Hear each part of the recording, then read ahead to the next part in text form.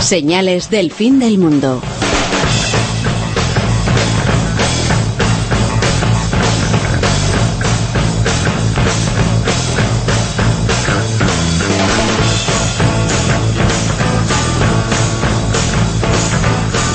Señales del fin del mundo, como siempre. Esas señales nos las cuenta JS, Javier Sevillano.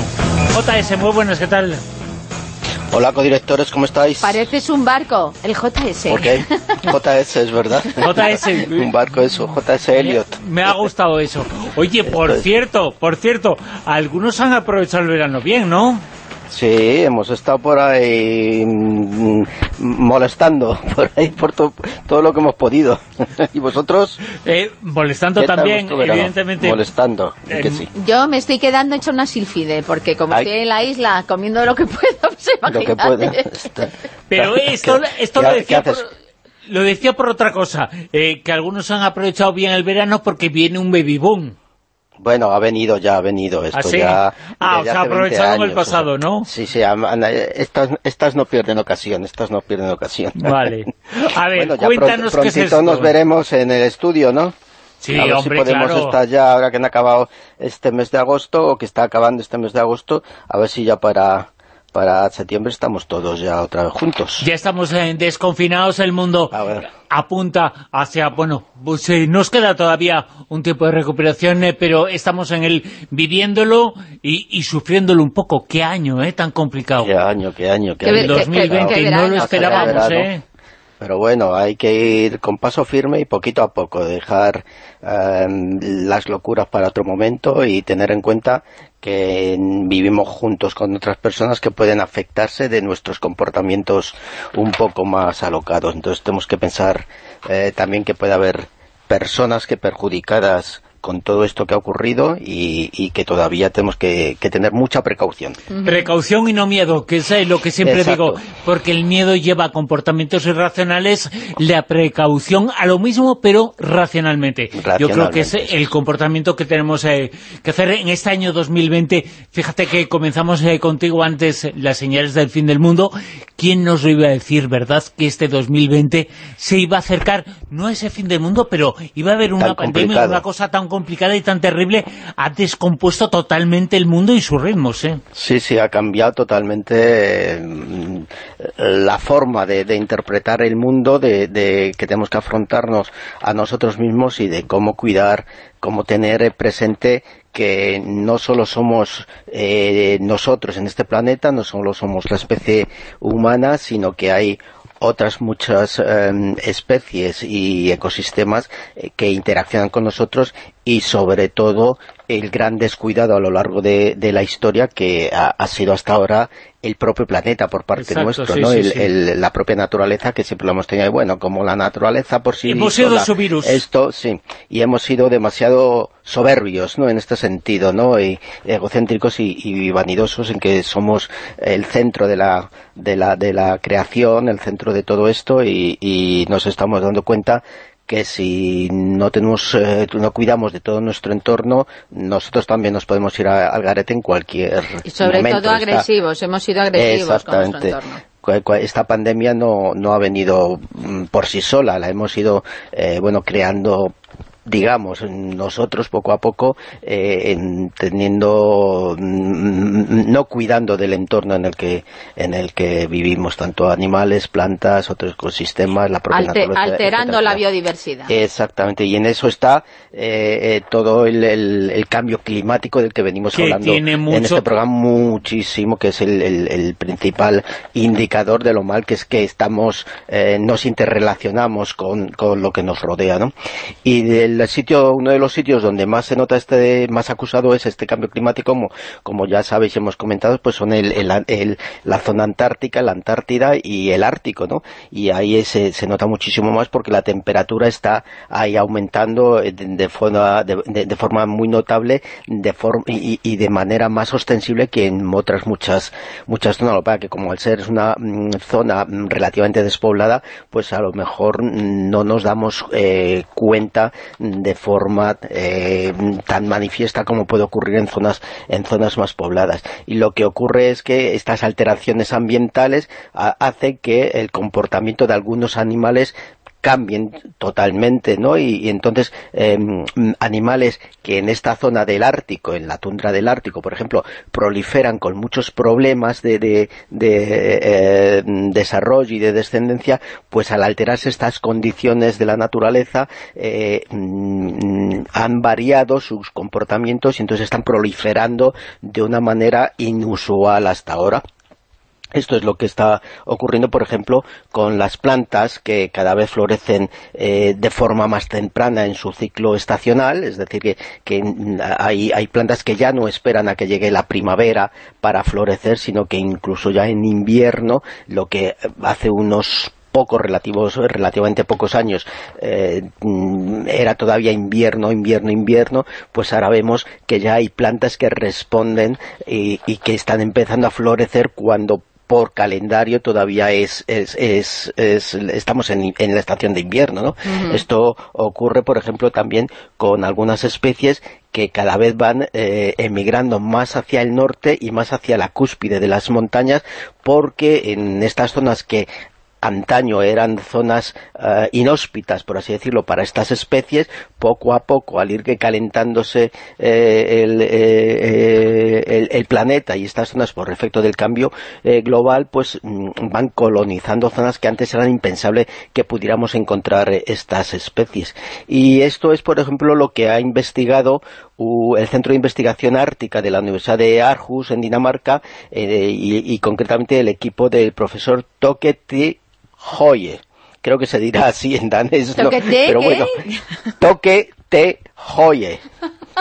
Supongo, hablaré con la embajada danesa a ver si lo he dicho bien. Bueno, pero ese hombre ha descubierto algo que todo el mundo conoce y todo el mundo puede identificar.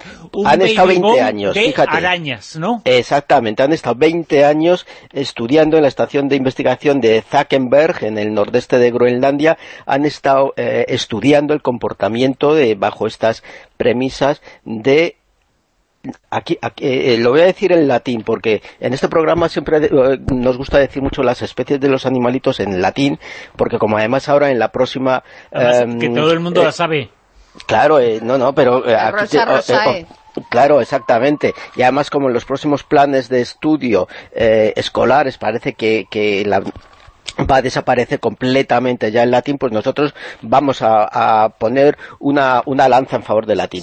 Han estudiado durante 20 años la Pardosa glacialis, que son las arañas lobo del Ártico.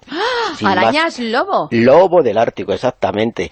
Se dan en esta zona, y lo que han observado en la tundra ártica, y lo que han observado el equipo de este centro de investigación de la Universidad de Aarhus, ha observado que han cambiado su comportamiento reproductivo, ¿no? Lo han estado vigilando, ya digo, durante 20 años en la zona de Groenlandia, en su ecosistema natural, y lo que han evidenciado pues es que, bueno, ya se sabía que las arañas están en la cúspide de la cadena alimentaria de los invertebrados de esta zona, y que además son bastante numerosas en este punto en concreto.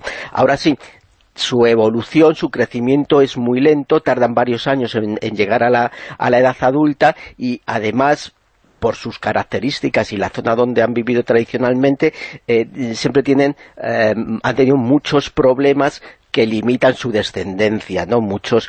Tienen que vencer muchos obstáculos, muchos impedimentos para asegurarse una descendencia, ¿no?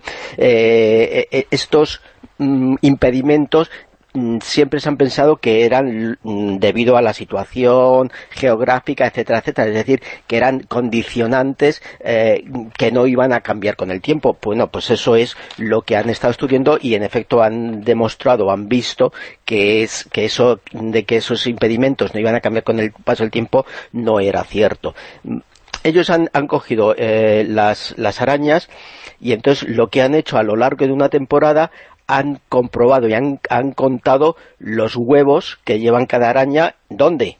Pues muy fácil, en el saco de los huevos que llevan las arañas. Claro, conocidísimo, ¿no? En la huevera de las arañas. La huevera, dicho de otra forma. En el saco de los bowlings. Exactamente, entonces ellos contaban los huevos que llevaban en estos sacos y los iban y ahora hay más, ¿no? Más o menos, ¿no? No, iban a lo largo de esa temporada, iban contando esa información, la iban apuntando y le iban comparando con las siguientes veces que contaban los huevos de esas mismas arañas, de esa misma araña. Y lo que han visto es que...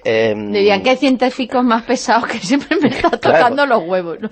Han visto que la distribución de los huevos en los sacos de los huevos de estas arañas a lo largo de esa medición, de esa temporada, han visto que en verano algunas arañas han llegado a producir tantos huevos que han tenido que recurrir a tener no un solo saco de huevos, sino 2 sacos de huevos. Es decir, esto es una característica que no se había visto en las arañas lobo del Ártico, sino que se había visto, si se había observado en arañas en latitudes más bajas, más cercanas al Ecuador, es decir, en zonas de temperatura más cálida, pero nunca lo habían observado en las arañas que viven en la tundra ártica, lo cual los investigadores de la Universidad de Aarhus han llegado a la conclusión que es una demostración de la adaptación, de la habilidad que tienen para adaptarse a unas nuevas condiciones climáticas que vienen impuestas por este deterioro del cambio global del clima que estamos padeciendo a causa de la actividad humana, ¿no? Eso te iba a preguntar, que la actividad humana tiene mucho que ver con eso, ¿no? Mucho que ver, claro. No es casualidad, sino que es consecuencia de una acción del hombre. Exactamente, es decir, las temperaturas extremas que estamos llegando en los casquetes polares, y concretamente en esta zona del Ártico, son temperaturas medias que nunca se habían registrado a lo largo de muchísimos años, con lo cual las especies, tanto animales como vegetales, que viven en esas zonas, una de dos, o desaparecen o se tienen que ir aclimatando a condiciones más cálidas. Y esto es lo que está ocurriendo con la araña lobo del Ártico, que lo que hace es aclimatarse simplemente a las nuevas condiciones, como si fueran sus primos de latitudes más cercanas al Ecuador, ¿no? Es decir, es además como dicen ellos, un indicativo de que el calentamiento ya está allí en la zona ártica, y que además al estar en la cúspide de estas arañas, de la pirámide alimentaria de muchos invertebrados de la zona, lo que ocurre es que los hábitos alimenticios probablemente cambien tanto en ellas como en otros invertebrados que dependen de este alimento, como arañas, y entonces las redes alimentarias de la zona van a cambiar seguramente en el futuro van a ir cambiando de forma que se van a ir aclimatando a estas nuevas condiciones y se van a ir pareciendo cada vez más a aquellas redes alimentarias que están en zonas más cálidas, y además esto va a ocurrir prácticamente en muy poquitos años. Es una demostración más comprobada a nivel científico de que el planeta está cada vez más seriamente dañado. Claro, aquí lo que pasa es que hay ciertas especies como los osos polares que están cruelmente perjudicados con este cambio climático, y en el caso de las arañitas lobo, pues les está beneficiando, que están teniendo más bebés. Sí, exactamente, en este caso están teniendo más bebés, están colonizando cada vez más, por así decirlo, zonas que eran muy inhóspitas para ellos y en las que la población eran relativamente pequeñas, ¿no? Cuando hablamos de relativamente pequeñas en arañas son muchísimo número de individuos, pero claro, en estas nuevas condiciones, si antes ya había muchísimo, pero relativamente poco, ahora ya no hay ese relativamente poco, ya no, ahora va a haber muchas más, y de forma absoluta muchísimos van a entrar en una zona en la que para ellas la vida era muy complicada, y ahora pues se está volviendo, como se puede observar por esta nota, cada vez más placentera la vida para ellas allí. El baby boom de las arañas, hay más, y nos lo ha contado en Señales del Fin del Mundo Javier Sevillano. Javier, mil gracias. Hasta mañana. A vosotros, y nos vemos el mes que viene.